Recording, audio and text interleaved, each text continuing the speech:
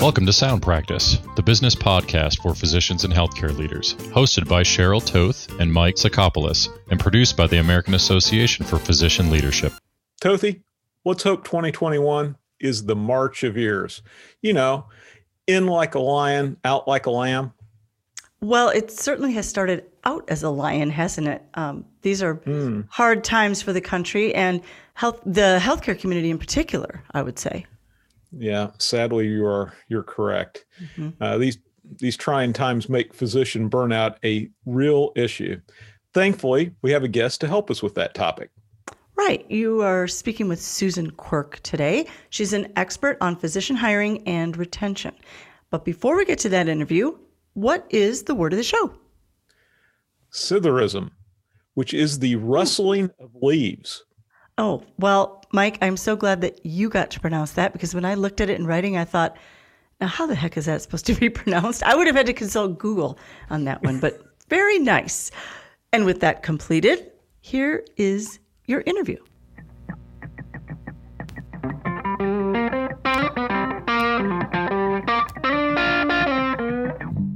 I'm pleased today to welcome Susan Quirk to Sound Practice.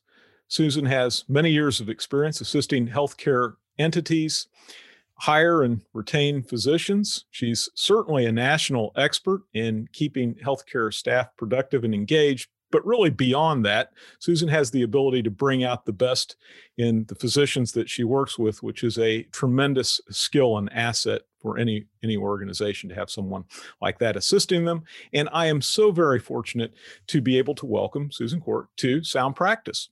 Thank you. Delighted to be here. Susan, you've been in this field for over 25 years. How did you begin? How did you get started? Well, I was hired by the business strategy side of Towers Perrin, called Crescent, McCormick, and Paget. And the first projects that came down the pike were very large scale business strategy jobs. So broad scale healthcare system strategies. And I did that for a few years. But if you really want to get successful within the Towers culture, you had to jump over to the gold standard side, which was essentially the compensation side.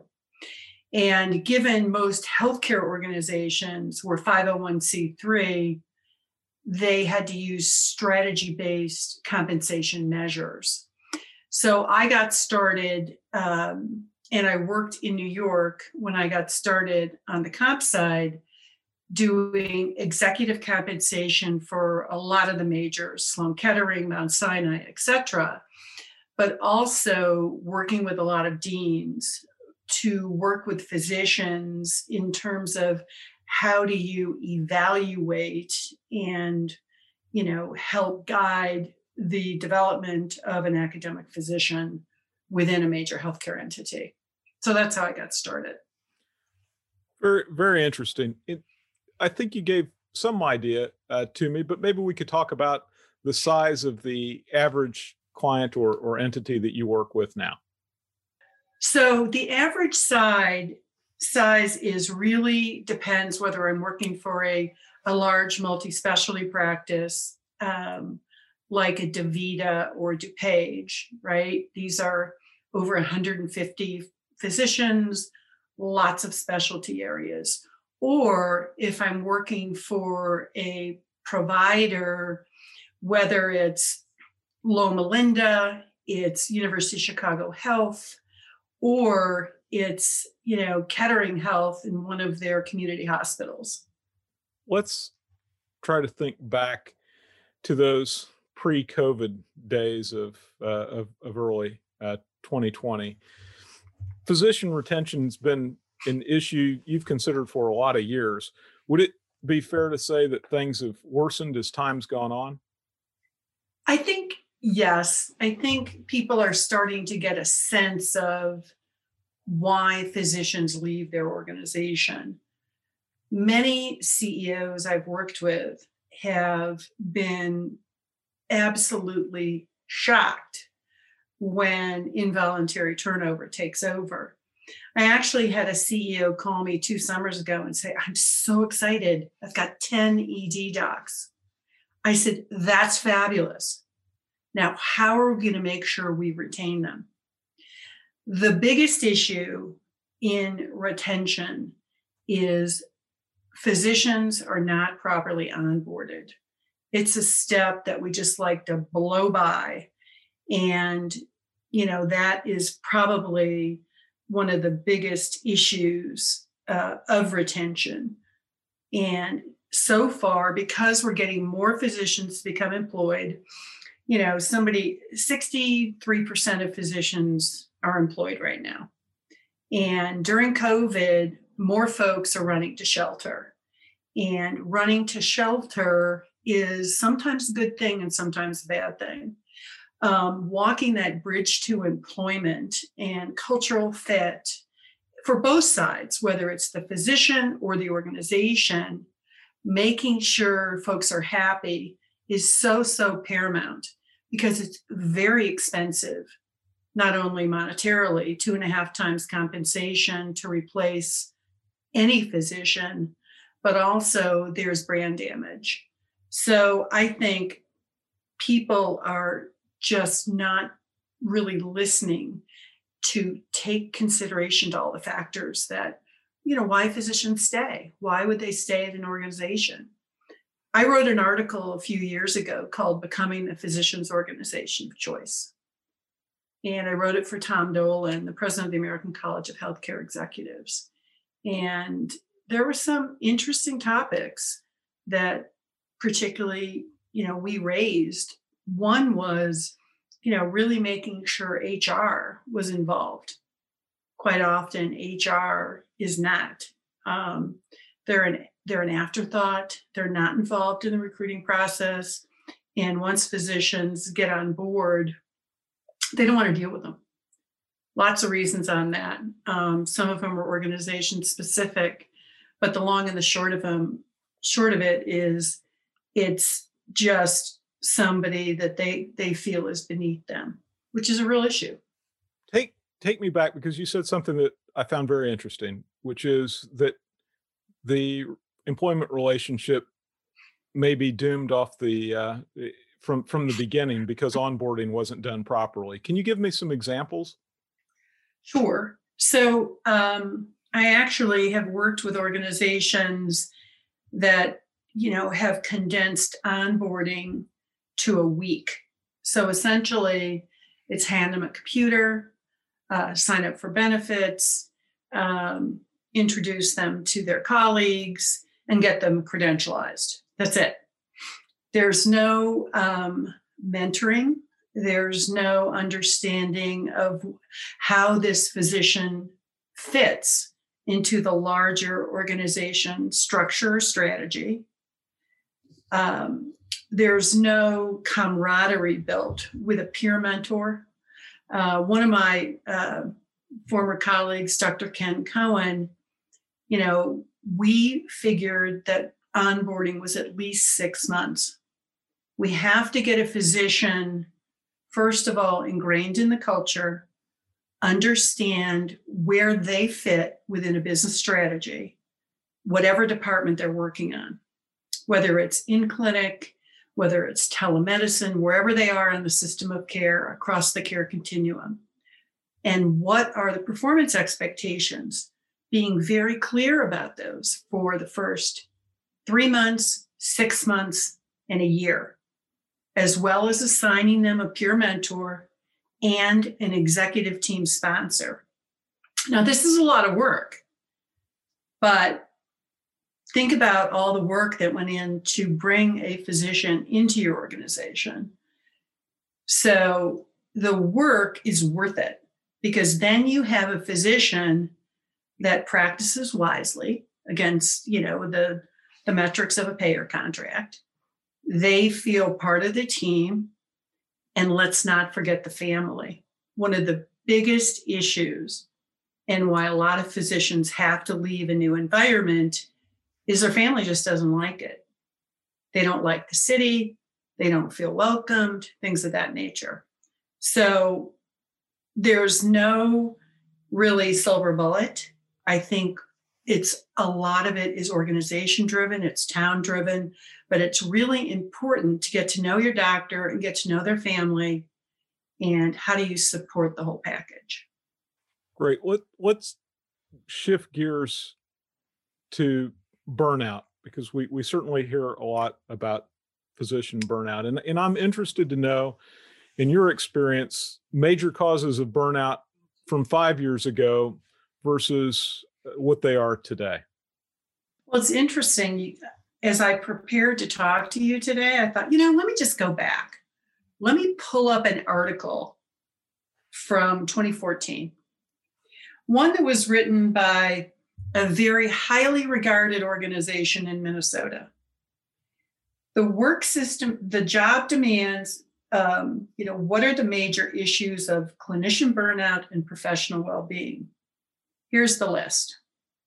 Excessive workload, unmanageable work schedules and inadequate staffing, administrative burden, workflow interruptions and distractions, inadequate technology usability, time pressure and encroachment on personal time, moral distress, second survivor syndrome, patient factors. And here were the job resources: meaning and purpose in work, organizational culture, alignment of values and expectations. So this is the professional being side of it. Job control, flexibility and autonomy, rewards, professional relationships and social support, and work-life integration. So let's fast forward to COVID. There have been some great surveys out there. One done by Medscape, and I reviewed the survey findings from this summer. It was about 7,500 doctors. So during that time, 1/3 of the physicians that responded had a 25% reduction in pay. A lot of that has to do with the lack of electives. 28% had a 26 to 50% drop in pay. Again, a lot of it was, due to the electives. But they're a lot lonelier because we're doing things via Zoom. They can't touch their patient, the onset of telemedicine. There's a lot more relationship stress at home, given the fact that, they're working in a very dangerous environment. So I don't think we've conquered many of the factors 5 years ago. I think we've added to it. And the other thing I would just mention, I don't think we're in physician burnout. I think we're now in physician dumpster fire. And it's something that we really need to think about. And I've had the pleasure of working through a lot of this, because Rome wasn't built in a day and it's not going to be fixed in a day. But you need to be really steadfast and focused. And a lot of organizations aren't. True. I agree with what you're saying, but we have to admit it is somewhat depressing. Give us some hope. Where do you see us moving forward, doing things well, recommendations that you could have for our audience? It's interesting is, having worked with physicians for so many years, here is what I'm finding is the best solution. To approach physician burnout straight on doesn't work. But to engage physicians in something they really care about. So that would be improving really the workflows and the distractions, to get them to start taking control of their environment and getting some of the weight off their shoulders. They start to feel as if, hey, this feels pretty good. You know what? I think I can make it. And then that is when I really like to introduce the concept of personal well-being. So I think you have to begin with, you can't just jump in there. You have to really begin with assessing the environment and understanding from the stakeholders, and I'm talking physician and administration, where are the biggest challenges, and actually do almost a heat map of what are individual physicians thinking and which ones are at risk. I would also look at that against the backdrop of involuntary medical errors. And I think when you look at those two things, you can figure out where we need to start. Because obviously the physicians that have increased medical errors, and they may have, told us flat out, I can't take this anymore. We need to listen. We also, physicians are resilient. Physicians are very resilient. Their training is amazing. The rigor, the focus. And I think if you really get down to the bottom of it, it's their day-to-day lives, the burrs in those saddles, that they have to get on that saddle every day and they have to walk into a room that's not properly stacked. They have to get into something where, there's late clinic start times. They have to get into something where a waitless ED they spent months working on is now slipping, the door-to-doctor metric. We have a dysfunctional care team. We have issues around a physician-nurse dyad that we have just ignored for years. So I think if we start empowering them to take control of the environment and then introduce professional and personal well-being, and that is really when I've seen physicians open up. The other thing is, just because an organization thinks what they think are great well-being efforts, it doesn't mean the physician thinks that way. The other thing is, physicians are not a monolithic group. So what you might get from a primary care doctor or a surgeon in terms of the best way to help in terms of, the well-being efforts, they're going to be different. And you need to have the flexibility and the agility to be able to accommodate what they ask for. Not what you think it is, but what they ask for. Excellent point. In preparing for our time together today, Susan, I read your article, Physician Compensation Plans in Value-Based World. Since publishing that article 4 years ago or so, what are the amendments or changes that you would make to it today? I wouldn't make any amendments into what we wanted to get to, which was a physician compensation program that balanced productivity, quality, resource use, advancing care information, and clinical practice improvements. But what I would say is we are still back in what we suggested 2015 would be. We're still extremely productivity-based. Productivity-based is really something that we need to get away from.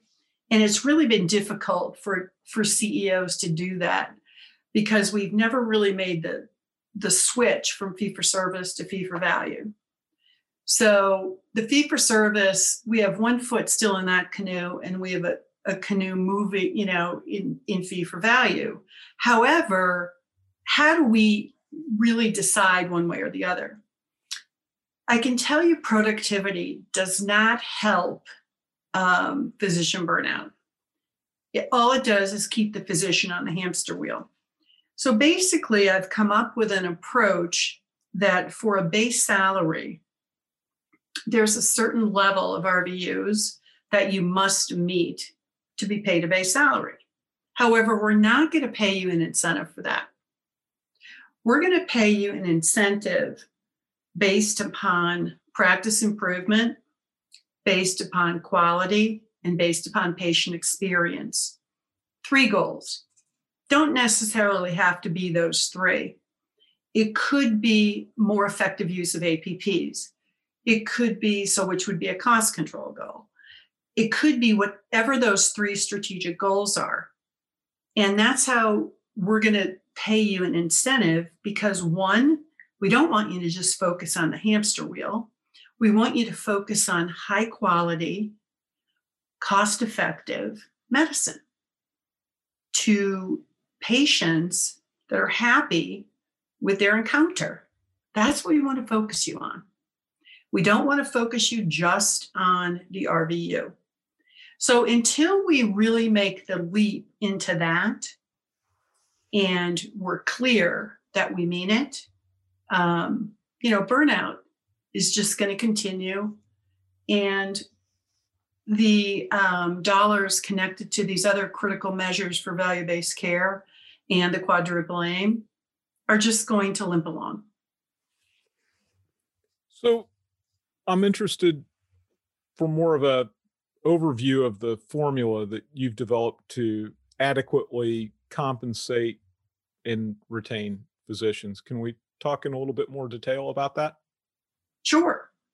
First of all, the first thing that comes into play is the compensation that is specialty driven.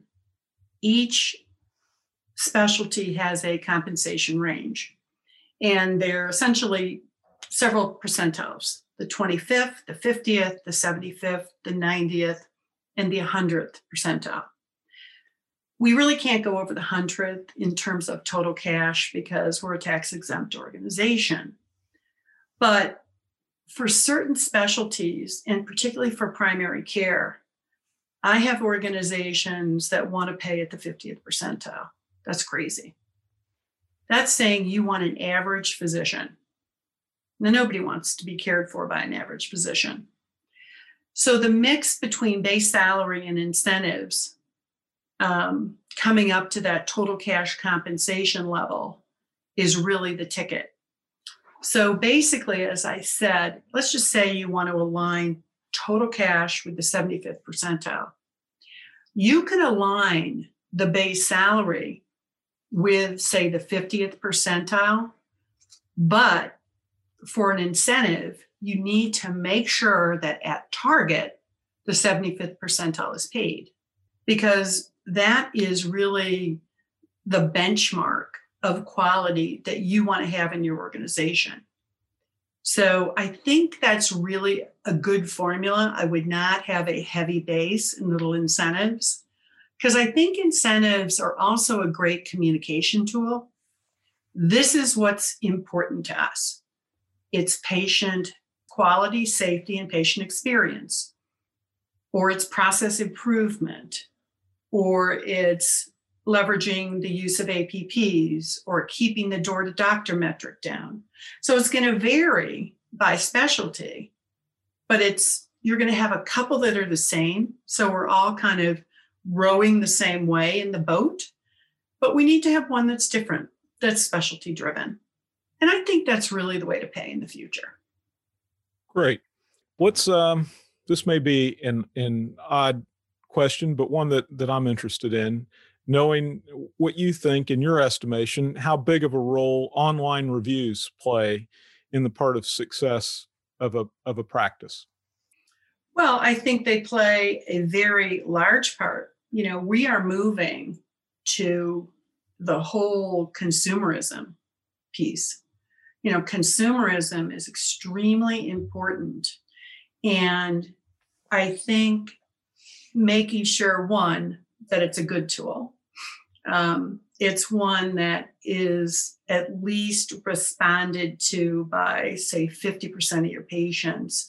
And sometimes you have to work it a little bit. You have to figure out how to deliver it, whether it's on an app or it's online, or it's right before they leave, or it's within 3 days.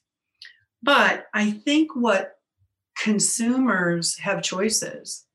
I think particularly with telemedicine, urgent care, or going to the practice setting, they're choices. And I think for your practice, it's extremely important that they want you to be the advocate for their care. So particularly in the primary care world, there's certain practices that, it's maybe not as big a deal because it's something that was inpatient or it wasn't a very long encounter. But particularly for the primary care physician, I think it's really important. And as you look at Oak Street Health or you look at Village MD, those types of organizations are so dependent upon, how was the encounter? Because they're just primary care, and they need for their organization to be very successful, they need for folks to come back and really involve them, in their network of care. We touched a little bit, or you did, about HR's involvement, and I'm interested to know what you think the rate of change in the HR arena has been in the last 10 years. HR transformation in healthcare is still a little bit behind the curve. And organizations which still have a transactional focus really need to uptick their game. And I'll tell you why. A couple reasons. One is they need a seat at the strategy table. They need to be that strategic partner for the C-suite. And those are the types of nuances that are extremely important if you want physicians to relate to you. I think the other thing is the HR arena really needs to become more adept in specific physician needs. So they can kind of, I hate to say prove their worth, but they're worthy of the time of a physician. And the physician also feels as if when they come to them, they're being treated in a timely manner and quickly, and also listened to, but also in the mode that the physician prefers. So it might be via an app, it might be a Zoom, it might be, I have to stop in the office, whatever, but it has to be within, just in time. It's extremely important. And, because I think to improve value of a relationship, which is known to be like, do I really have to deal with them? And the HR feels the same way. We need to kind of come to a meeting of the minds and a meeting of the expectations, but it's all driven by really the C-suite and making sure that HR partner is strong and their HR business partners across the continuum of care are equally strong and equally towing the line. I was talking to an organization last week where we're talking probably about 50 clinics that, they were not towing the line for corporate. And so as a result, they had lots of practices and policies which were amended for one-offs, and you can't do that. Makes sense. We're almost out of time, but I would like to take advantage of your tremendous expertise, Susan, and I was hoping that you could tell our audience some small but proactive steps they could take to keep up with the rate of change and things that you're seeing. Any recommendations for our audience? Yes, I think being active in professional associations is critical. ASHRA, American Society of Healthcare Human Resource Administration is typically a good one. But I also think understanding the business strategy, the patient base, and the pressures that your physicians on a daily basis are encountering will demonstrate a certain type of special empathy, which physicians will really appreciate. The other thing is I would have them focus a lot on the recognition and not all about money. So recognition can be dollars or not dollars. Great advice. Thank you so much for your time. My guest has been Susan Quirk, consultant and national expert. Thank you very much. Thank you. Well, Susan Quirk had some really useful information, Mike. I liked this interview. So did I, Tothy. Susan certainly is a pro when it comes to physician hiring and retention. She flagged a number of common mistakes made by healthcare systems when employing physicians. I think it's helpful to our audience. Agreed.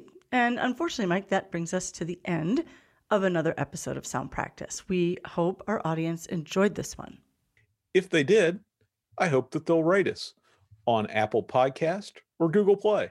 Yeah, we always appreciate that. And if you'd like to give us feedback directly or make a suggestion about the podcast, please send us an email to feedback@soundpracticepodcast.com. Please join us next time on Sound Practice. Don't forget, we release a new episode every other Wednesday. Bada bing, bada boom. Bada bing, bada boom.